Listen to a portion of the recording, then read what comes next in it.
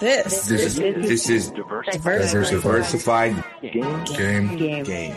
A podcast giving entrepreneurial advice from a diverse and inclusive perspective with Kellen. He may agree, he may oppose, and it's more than just race, it's about, ideas. So, let the game begin.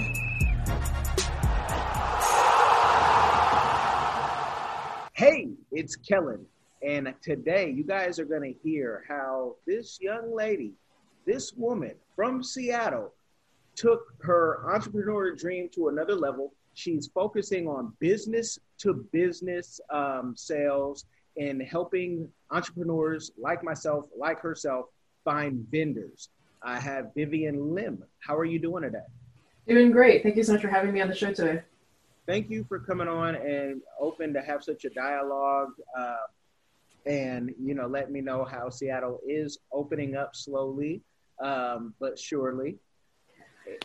It's been a slow drip. People are very squeamish around each other, but we're slowly starting to see businesses open up. We were just talking a little bit earlier before the show how just our YMCA nearby is starting to open.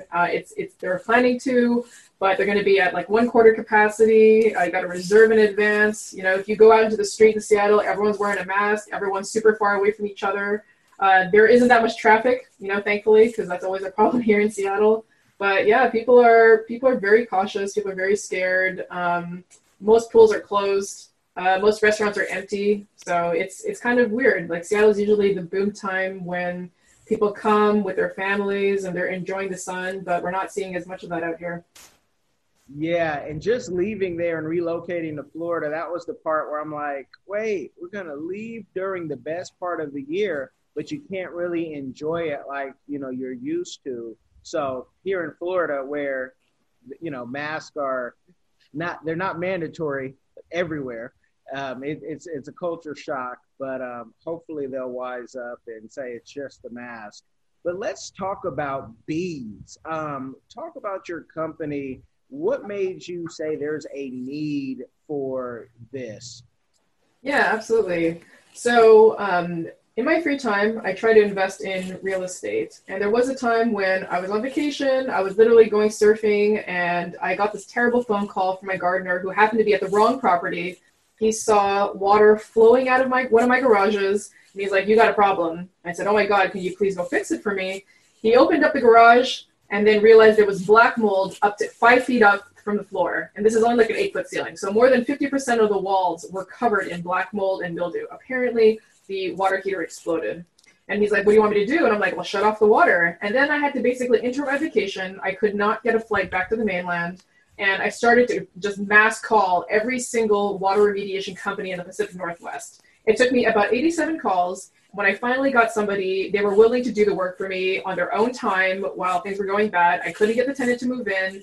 They had to gut literally the entire garage as well as part of the bottom floor of the house and replace the water heater. But then, even though he did all this work, the house still wasn't rentable because it had no walls, it had no carpet, the furniture was ruined. So I had to do the exact same thing a couple weeks later, trying to find a general contractor, and then again to find somebody to find all the furniture and get in there. So I realized, this is super painful. When you have a problem and you're not a big business, what do? Who are you going to call? How are you going to know whether or not they're going to be jerking your chain or overcharging you for the services? You don't.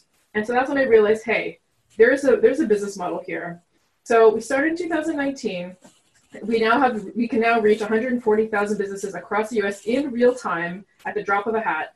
And it's great. We're super excited. We have lots of different professions and verticals with us, primarily right now in marketing, technology, software development, manufacturing, finance, property management, and we're really excited.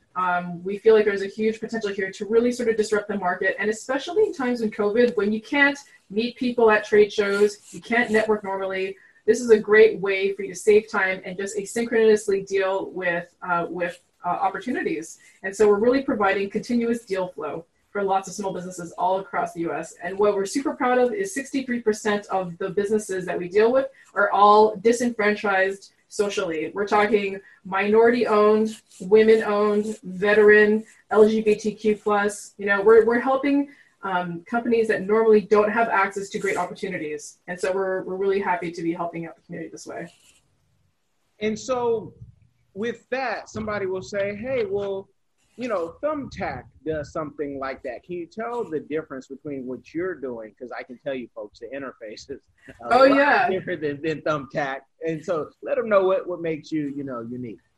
Well, so a lot of these other sort of job board sites are kind of like fire and forget. They send you the opportunity and then they just charge you for that money. And so you're basically putting up a lot of risk. If you just buy every single one of these leads that come through, you're spending anywhere from $35 to maybe $150 per opportunity. But that's not sales in hand. That's just getting somebody's phone number and their email address, right?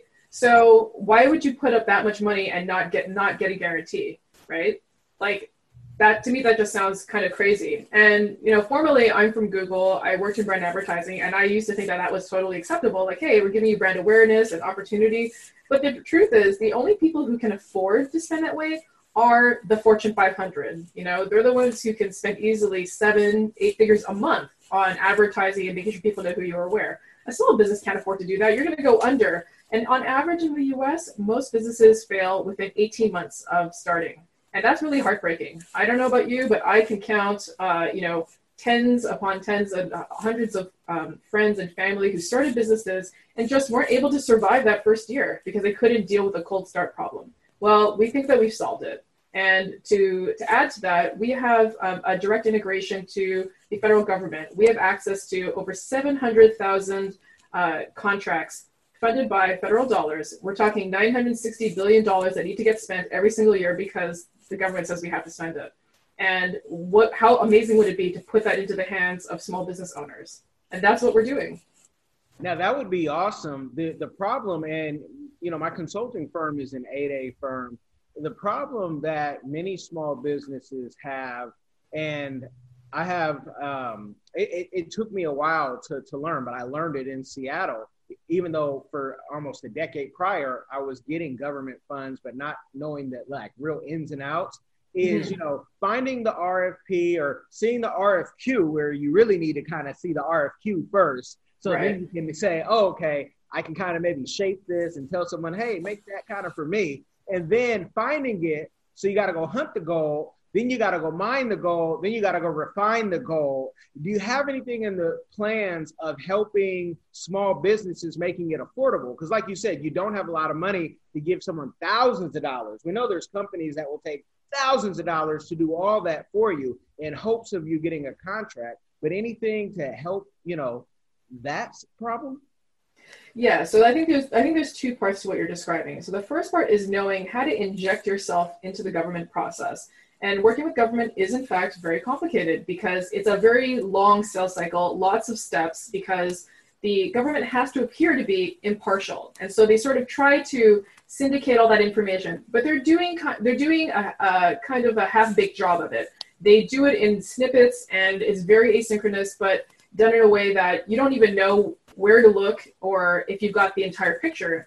And so, yes, I think part of it is understanding what are the different phases in government from RFI, request for information, to RFQ, request for qualification, to RFP, request for proposal, and understanding like when to inject yourself. And the sooner you find out, the sooner you can start to adjust your strategy. And also, you also need to start developing ties to the government, right? The government is still very old school. They sort of like to do things kind of like almost like an enterprise fashion sort of way. So you have to get your foot in the door early. So how Bees sort of solves for this is, number one, because of our direct integration, we can notify you as soon as there's new and updated information. We have, like, on any given day, you will see on these requests, there's like, you know, maybe 2 attachments, maybe 3 attachments, and then 6 hours later, there's 30 attachments, there's 80 attachments. We're keeping you updated in real time. So one is just sort of knowing how the problem space is changing and then being able to adjust your proposal. The second thing is knowing who to contact. So whenever you use the Bees platform, we can get you in direct contact with the actual project owner, so you can start to develop that relationship with them. So I think in these 2 ways, you can at least start to understand the problem space, and a lot of it is a lot of practice. But we also have people in our network who are specialized in bidding on government contracts, and they know how to structure these deals depending on the agency, depending on the size of the RFP. If there's other constraints, like if it's a set aside for small business, or it's a set aside for, I don't know, the Indian economic area, or if it's a set aside for veteran. There's different ways that you need to pitch. And so growing your network and finding these types of partners is truly important in having a sustainable business model. And that's a gold mine in itself for, you know, your business, because if you can just make that old school process less complicated. I know I've sat in, I said, you know what? It's easier to be a sub and just be called kind of in the fourth quarter and say, hey, we need you to do this because whoever we gave it to can't do it and we need your help. And I don't mind playing Superman, but I would rather as a sub, and Seattle was awful for this, was you don't rate your subs. There's no way a sub can get credit. So we did something with Sound Transit when the UW station and the Capitol Hill station open up, and nobody will ever know that besides me putting it on a, you know, capability statement and then having to go to the person and say, hey, did he really do this? Which, you know, thank God that person would say, yes, he did that. And it wasn't really the biggest job, but they needed it in that OT, not even fourth quarter. I had 48 hours to complete that task. So, you know, I think anything to help streamline that, because government, you know, it takes 10 years to change anything in any government. Is there a video folks can go to, even prior to joining Bees, maybe on YouTube, that they can see all those capabilities and how things work? Yeah, absolutely. Any folks who kind of sign up for the beta are then taken through a full video product demo. And, you know, by all means, feel free to send us any questions or concerns that you have. We're very responsive. Our team is across the continent, where I'm on the West Coast, but we got 2 members on the East Coast. We also got team members based out of Amsterdam. One of our co-founders, Peter Alexandre, he's from Haiti. Super smart guy, started his own company in Brazil. He's also, you know, helping us just answer tickets and helping out our customers on European time. So, you know, if you want somebody to kind of treat you like a mature business and to give you the respect that you deserve, you know, please come talk to us. We would love to hear your stories and love to figure out ways to help out. I honestly didn't feel that way working in enterprise. Like, you were given very strict instructions on, you know, these are the people who are the most important, give them all of your time. And then everybody else is in the long tail, which are basically mom and pops, don't usually get that type of service. So we really want to change that. We want to give the power back to the people and give people real opportunities to succeed. No, that's awesome. And I try to, you know, take anything that a hater may say and say, well, I tried and it took, you know, I tried to get a vendor and it took too long, or they didn't do their job. How do you guys do like the damage control? Because, you know, you can go on a site like Fiverr and get almost anything done right now. And for $5, it's probably going to look like it's $5. But people are kind of accustomed to getting things cheap.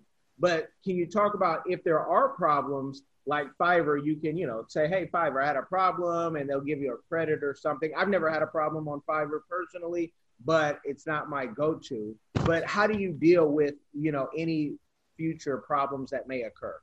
So I think what you're describing is the business model that has to do with escrow. So like Airbnb is kind of the same way, Fiverr's kind of like that, Upwork's kind of like that. They want to inject themselves into your business. And the reason why we don't have that model is because, number one, everyone's business is different. Number two, the third party is not necessary. It seems like it would be helpful to have a third party arbitrate a lot of these disagreements, but the truth is, you know, if you're always hunting for the cheapest possible price, not caring about the service level agreement, not caring about the customer service aspect of it, you're always going to end up in a place where you can get into an argument with somebody and you're just unhappy, and you know, you're basically burning bridges on both sides. The Bees model is really different because we're letting people, you know, find each other on the network, and then disengaging from the network and sort of engaging in business their own way. And that requires a little bit more of that tactileness, a little bit more of that cultural sensitivity, a little bit more of that value differentiation that sometimes does cost a little bit more. But what you're hoping for when you come to Bees is a solution. You're not looking for like a quick ditch answer, one and done. You're hoping to build meaningful partnerships that are really going to help you grow your business. And that means you need to make a great fit. Are you looking for a one-night fling, or are you working for a long-term relationship with somebody? It's kind of like the same thing. So people who are looking for that long-term relationship come to Bees because, they want to be in business for a long time. And we all know that you can't, it really does take a village to raise somebody. It takes a village to create a business. And without having the right ties and the right support structure, you're never going to get there.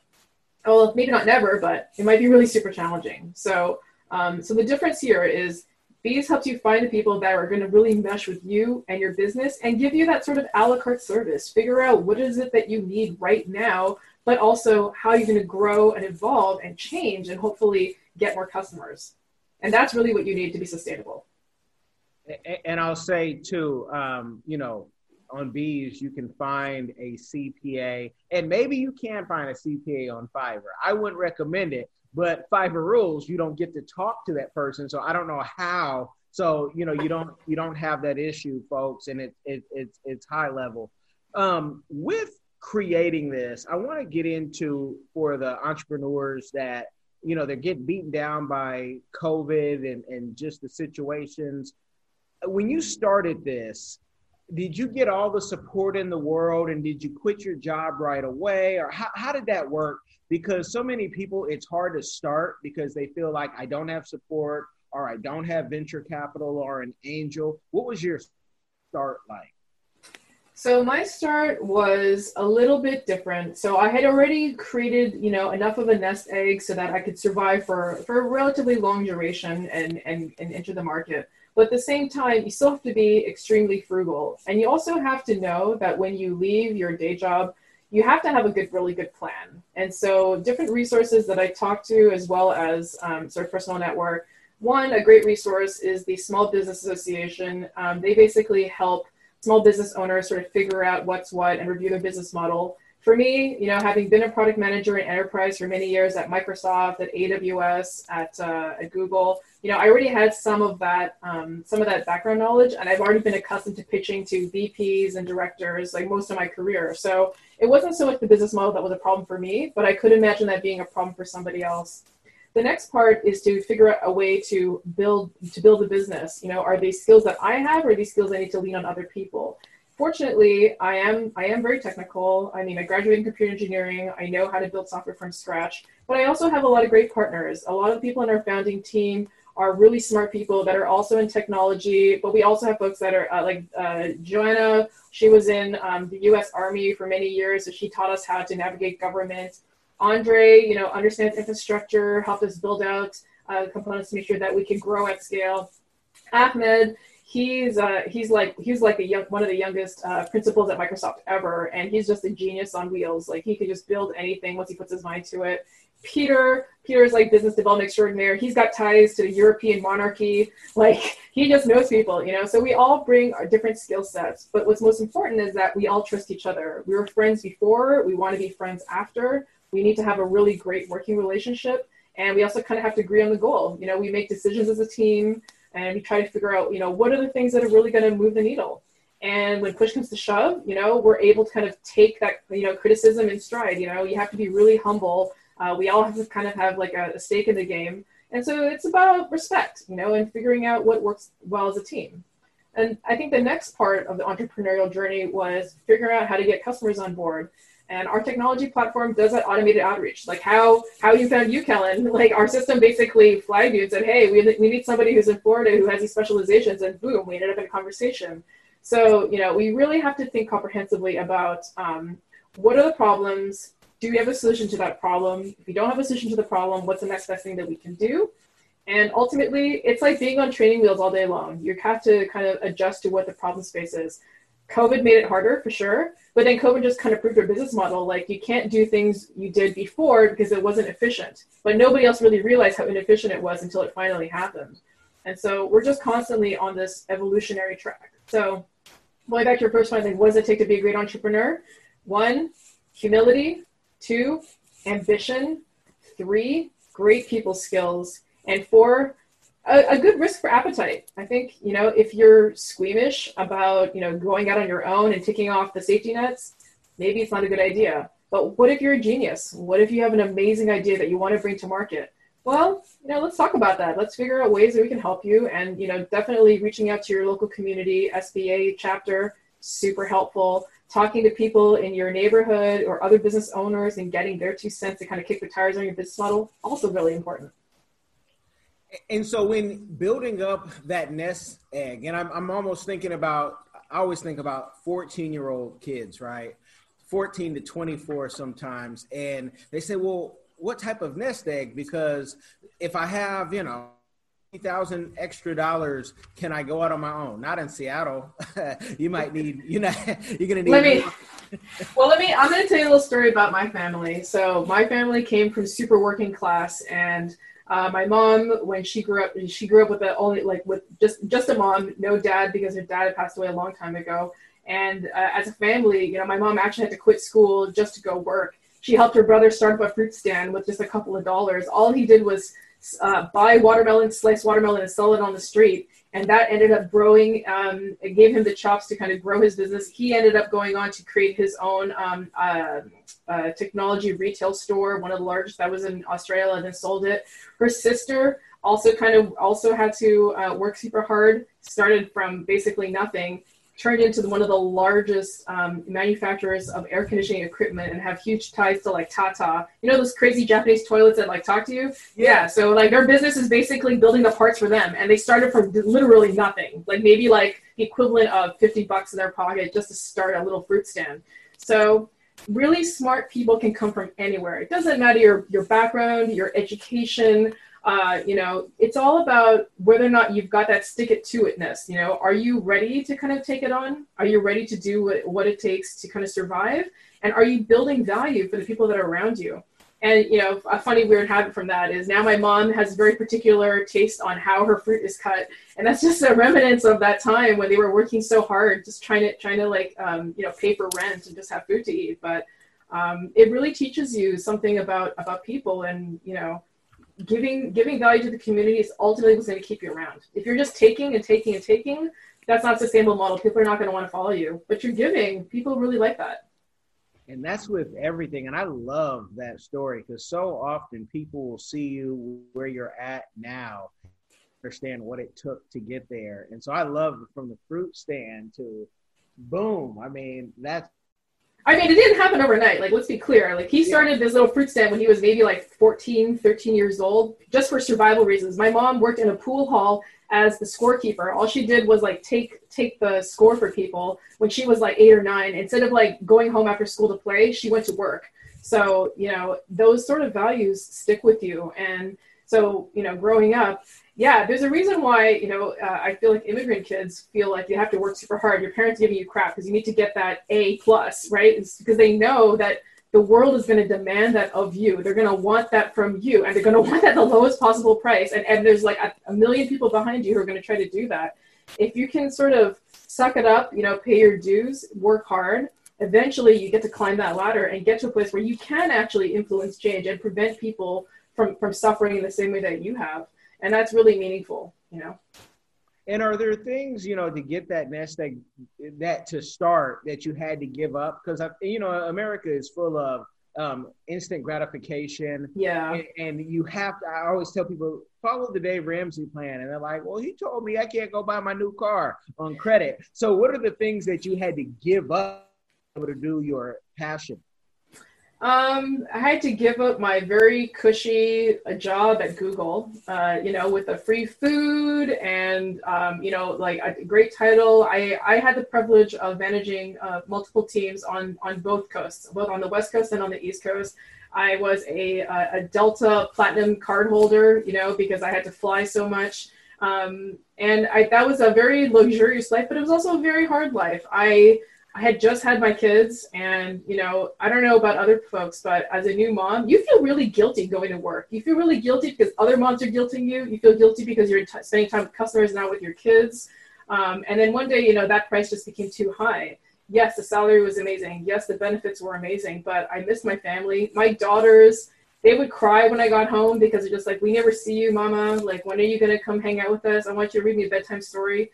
those are the moments that break you, right? Honestly, as a parent, you're like, oh my God, am I just like the worst human being on earth? But you're not. You're trying to provide for your family. So for me, it was about making sure, like, can I take care of my kids? And then, do I have enough to kind of save in order to build the business and get it to a place where it becomes self-sustaining? And I think we're kind of getting to that point now, but it was a really hard decision. But these are the decisions of somebody who's, in their late 30s, right? You have a very different decision-making model in your 20s, and even more different when you're a teenager.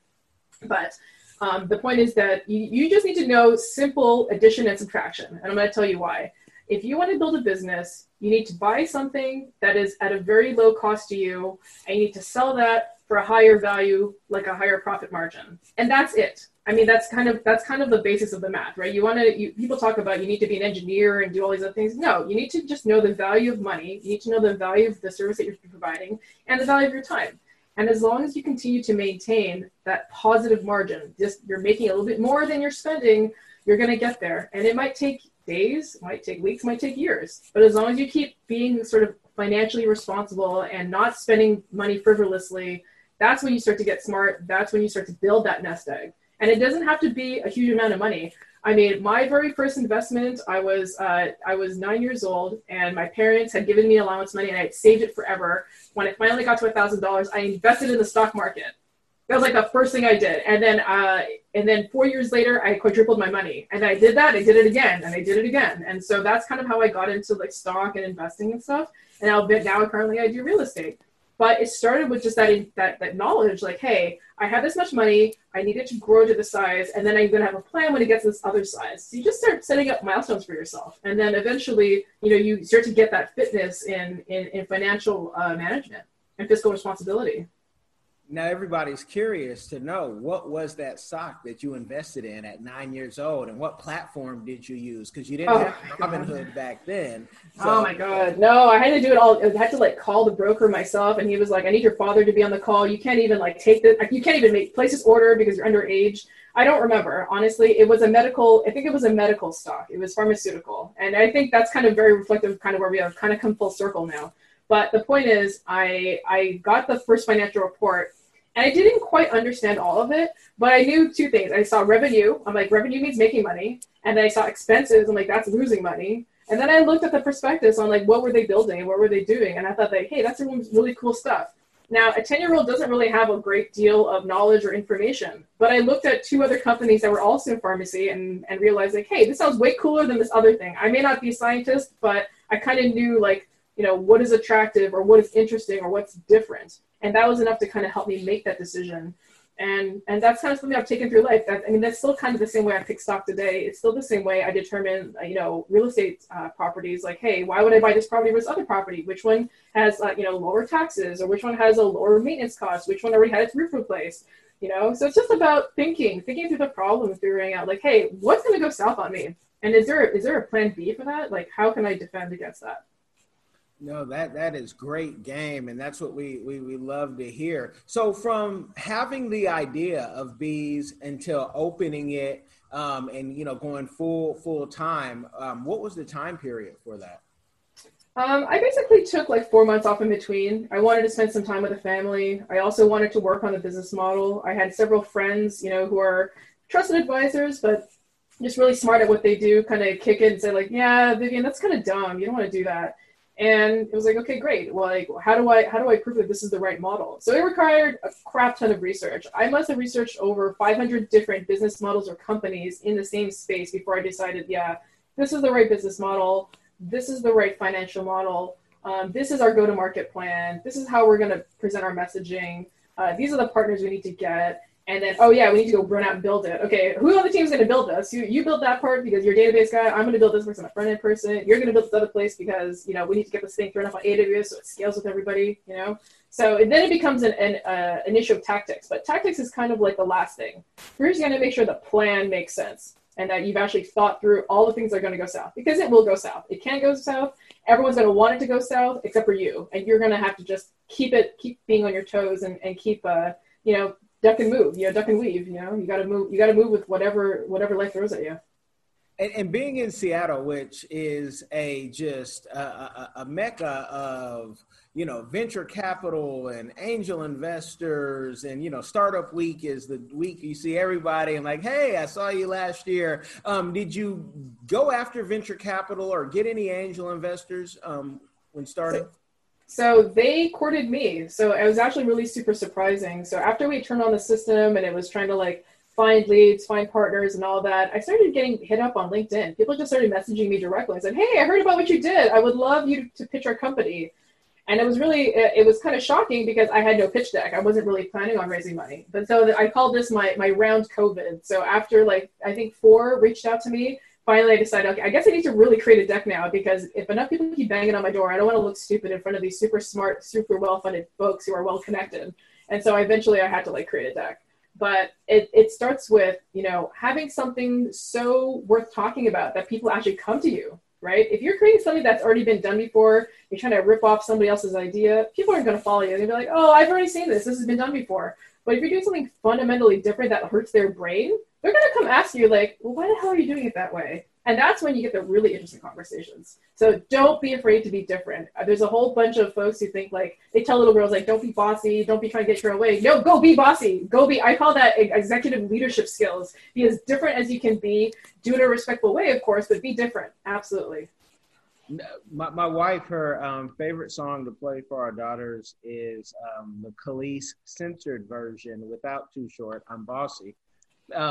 Because she tries to push that, those days, especially women, bossy is, there's another B word they use, and she's like, no, that's just knowing what you want, and I really like that, because I don't like, I hate any type of stereotypes until they're but just think outside the box. I don't really subscribe to what people say, but you believe in, but not like that. And it's hard, because I think growing up in the 80s, it was really hard. Everyone's just always sort of expects girls to get along, be nurturing, it's okay to cry, if you want to be a supporting role. Boys are kind of taught to compete and fight and try to be the best. And so, now that we're adults, you sort of get to hear that bias in the workplace, and people are like, oh, are you really being a good team player? Whereas if a guy did the same thing, they might be like, wow, he's being really assertive. He's showing executive leadership and taking what he wants. So, I think we all kind of have to take a step back and be like, hey, wait a second, why the double standard? I have 2 daughters. I would want both of them to be as ambitious as they want to be and go be the leaders. And, it was the funniest thing when my daughter was 2 years old. I got this hilarious phone call from her daycare.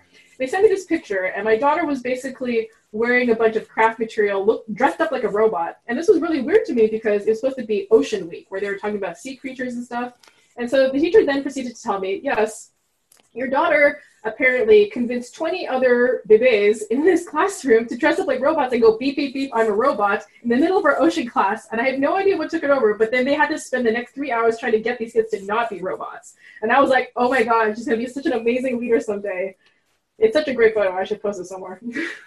You should, and I'm gonna go somewhere with the climate, because a lot of times with women, and then if like they're doing Kamala Harris right now, who I'm not for any politician, we work with them, but it's a Black woman, she's gonna be angry, and for some reason people think, and I've even heard people who are dating people, oh, she's for an Asian woman, she's kind of aggressive. And I said, do you not know that? Yeah, no. Not cool. What did you expect? Or just to kind of just go along to get along? And I don't like that, because growing up in the Bay Area, everybody, and I'm like, everybody's kind of the same and crazy and ready to get down. Do you get that in the corporate world, where people might assume, oh, she's Asian, she's gonna be just Oh my god. There was this one time I was a keynote speaker at a security conference, and some guy literally walked up to me, handed me a dirty coffee cup because I thought it was the help, and then got shocked later when I got up on the stage and started presenting. Yeah, it sucks. If you're a woman or a minority or both, it can be really hard going up in an industry that is definitely not that. Technology certainly is primarily at this moment primarily male, definitely primarily Caucasian, but we're starting to see this emerging wave of, of Asian, Indian, Chinese. I will say, like, there was only like 2 Black people in my teams over the last like 10 years. Like, it's been very rare. And no, they didn't get to ascend to like a high managerial title, which to me was crazy because they were like super amazingly smart. It's really hard, and people are going to judge you 10 times more harshly, but you kind of have to deal with it to the point where you can rise in the organization and really affect that change. And yes, it is a very tough battle because they will treat other people with a different bias, and you kind of just have to deal, and you just need to know that it's not you, it's them, but it takes time. Rome was not built in a day. Racial equality is not going to happen in a day. And we've been fighting it great for a really long time. And even the fact that we're on this podcast, I'm Chinese, Kellen, you're Black. That's cool. I love that. I think that's amazing that we can actually have these conversations and not even worry about it. But yes, I mean, I can tell you for the longest time, many of my managers wouldn't let me engage in public speaking events because they didn't think I was prepared, even though I had more experience than the person that they actually sent. And it's hard, but you have to go and work with the people that you want to work with, and trust me, the change will happen. You just got to keep up. You just got to keep working at it.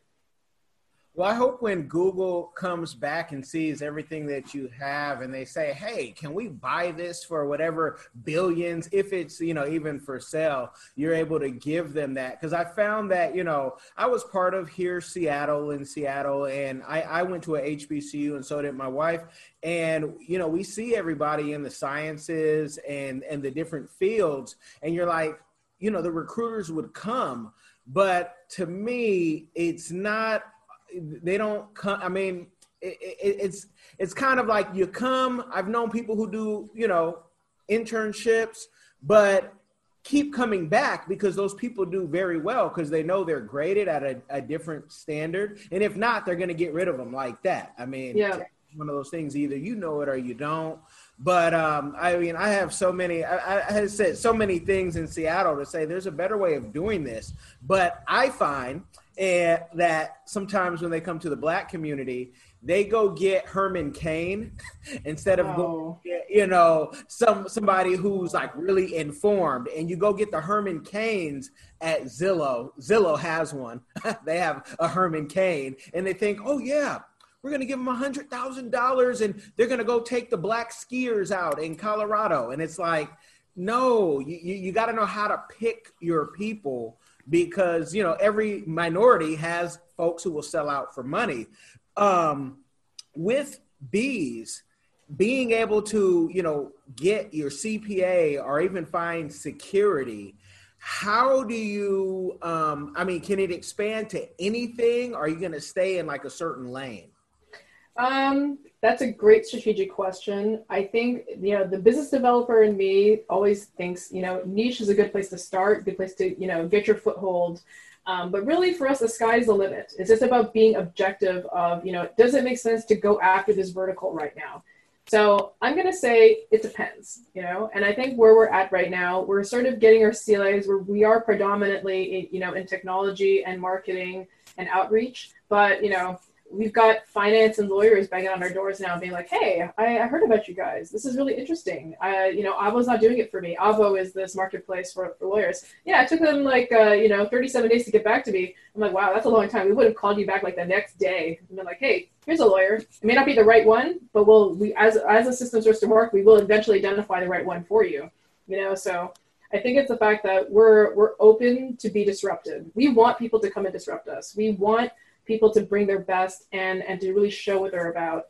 And that's really how you move, and evolve, right? If we're getting worse, then things are only going to get sadder. People just need to kind of keep bringing their A game, and we're going to keep throwing them opportunities until they win. Now, this is even more of a for the future question, but do you think that you'll expand outside of America? Because for some reason I'm seeing Bees Africa. I see the logo already. Well, all of our founders are not from the U.S. I'm from Canada. We've got 2 from Egypt, 1 from Haiti. One is from Hawaii, but her folks are Korean. And right now, one of our business developers is sitting on the European continent, right? So is there opportunity for international expansion? I believe so. And I think that, we just need to be really cautious about creating that international marketplace that just drives prices to zero. Like it cannot do that, right? Because that's not a sustainable model either. People need to make money in that it's going to, that actually matches up with their cost of living. But I think we can open up opportunities for folks. If you really are cost bound, giving people avenues to be able to find, talented vendors at a reasonable price point should still be a goal, right? I think it would actually be really cool if the world's cost of living could actually deflate by 25% and make it more affordable for everybody. That actually might be a really great outcome, honestly. Because, I don't know about you guys, but out here, a pound of apples can cost like $7, which is, to me, is just kind of crazy. Like, corn costs like $1.25 an ear. Like, how is that even a thing, right? So, I think we just need to be good about leveraging remote services and making sure that people are paid a reasonable amount, but not such an exorbitant amount that it becomes unaffordable. I mean, even out in Seattle, I remember looking for a different apartment, and it was a 2-bedroom, and it was one of the newer ones, and they're like $6,000 a month, 2-bedroom. Yep. Yeah, actually, that was the average before COVID. Oh yeah, downtown Seattle is such a ripoff. It's like up there with like San Francisco and like New York pricing. But I think that's going to come down a little, especially now that nobody's in the downtown core. Like people are just leaving. They're moving to the suburbs, getting big pieces of land to be far away from each other and enjoy the fresh air. Yeah. We'll see how that. It's always a shift. But no, that's awesome with it, because in Africa, I mean, things can be difficult to find, but once you find who you need to find, and I might be here in Florida, but my soul is still in Africa, just because it's just so much freedom and I don't have to worry about so many things. But I could just see it expanding. So I really hope that, it grows, and I wish things were cheaper here. Yeah, corn isn't that expensive, but things have risen, and I've lived in every part of the United States. And talk about Canada. Are you from Vancouver? No, I'm from Montreal, so I grew up speaking French, actually. Okay, because Vancouver is more expensive than Seattle, and you're like, my gosh, $1 million. No, I just used to go to Vancouver when I wanted dim sum really badly. Dim sum in Seattle is like meh, but like Vancouver, it's like legit. When Hong Kong went back to China because England had to give it up. A lot of those folks moved over to Vancouver because it's one of the closest. It's either that or Sydney, like the closest Commonwealth port. So yeah, I love visiting Vancouver. It's beautiful. Food's amazing. And when I go there, I don't actually have to speak English. I can just speak Chinese. I can speak Mandarin all day long, and I don't have a problem. So it's kind of an interesting little shift. Like if I want to get into like Asia without getting on a plane, I just drive across the border, or else I could have. These days, I'm pretty sure the Canadian government doesn't want us to come by, but hopefully when things start to let up, I'll be happy to go back and visit. I have a book, a YouTuber, just were part of the Kickstarter, and he can't even get his books. He's Canadian. The road chose me, and he cannot get his books across the border, legally. There's some other ways. What? Yeah, it's crazy. And he's the nicest guy, but he was like, I can't get and if he did get his books, he'd have to do some, other type of way, or it would cost so much money that his Kickstarter, it wouldn't even make sense. But there, with who's in office right now, who knows what is going on, because we might not even be allowed to come back in the country if you leave. You just don't know. That seriously happened. So there was a great general contractor that we know, and I think he had like 25 guys in his company. Almost all of them are from Mexico, and they were like out on vacation when the border got closed, and they haven't been able to come back since. So they've been marooned in Mexico for a couple months, and they're like trying desperately to come back so they can finish all the work. These guys, they fix like, I don't know, maybe 6,000 houses a year. Like they're really big and they're really good. And like his team has been destroyed because of these crazy immigration policies and these border policies. It's really nasty, like what's happening right now. Yeah. And unfortunately it's going to get probably worse, but with your success that you are having, what is a community give back that you're doing or that you want to do in the future? Well, one thing that really sort of struck home was, I don't know if you heard about the Beirut explosion. To me, that just seems horrible. Imagine right now that the only hospital in your city gets obliterated because of some, crazy, oversight in the middle of COVID. Like, how crazy is that? So, if folks are looking for a way to kind of help the community at large, I would say even just look across the pond. I think there's been a lot of misconception and bad blood about people in the Middle East and the Muslim community, but they're great people. They're people just like you and I. They have families like you and I. So there was this one really crazy video of this bride. She's super beautiful in her wedding gown. There was the videographer was just taking this quick panoramic view of her, and then the explosion happened. Imagine that happened to you at your own wedding. How horrible would that be? And the fact that the people that you know and you love and their home and their entire community has been destroyed with this crazy, explosion. Like, I can't even understand. So after this call, I'm happy to send you maybe a couple links. I would love it if the community could just donate generously. There's stuff with the Red Cross of Lebanon. There's stuff with helping kids. There's stuff with education and sending over like laptops and materials and stuff so like they can start to rebuild. But the community has really been disrupted. It was a major part of their seaport that's been destroyed, and major parts of their city infrastructure has been completely obliterated. So please help. And the Lebanese are very friendly people. I remember being in France. It was about last train out, and somebody killed himself, jumped in front of the train, and everything's just going off, and I don't know what's going on. My French it's not there. I just try wherever I go. If I'm in Cameroon, my wife is from Cameroon, so wherever I'm at, but I wasn't married then, and I don't even think we might have been dating. But, I've had a Lebanese, beautiful woman, walked me to my hotel room, wouldn't take anything, didn't want anything. And I'm just like, every Lebanese I've ever met is nice. But when you talk about building, like from Mexico, Mexicans and the Chinese know how to build quick. I mean, we saw China build a hospital in record time. I wish the world would just allow, if you're great at something, come on and do you. Yeah, free trade is really important. With respect to China, they're not afraid to brute force a problem. They're not afraid to just throw everything in the kitchen sink at the problem. I think that's great when you just need to kind of get going. But that also like relates to some sustainability issues, right? But they like to try, and I think they're not afraid to. They also have a huge labor market that they can leverage, and So I think they should definitely do them, right? But that's true of anybody, right? Find your strength and really sort of leverage that. Don't be afraid. There will always be somebody who will appreciate it, and then maybe you'll get some naysayers too. But forget about those guys. Just do the things that you're really good at. Well, you guys, I don't want to give you a game overload. We've given you a lot of game that you can take and really help grow your business in multiple ways. I want to thank you, Vivian, for coming on and just sharing all of this. But, you can only give people so much, and we can always do this again. We'll take our conversation offline. You guys be blessed. Make sure you like, share, subscribe. You will see Bees and any links and the link that Vivian was talking about to help out the people, because somebody else is hurting more than you. The links will be below in the description box. You guys be blessed.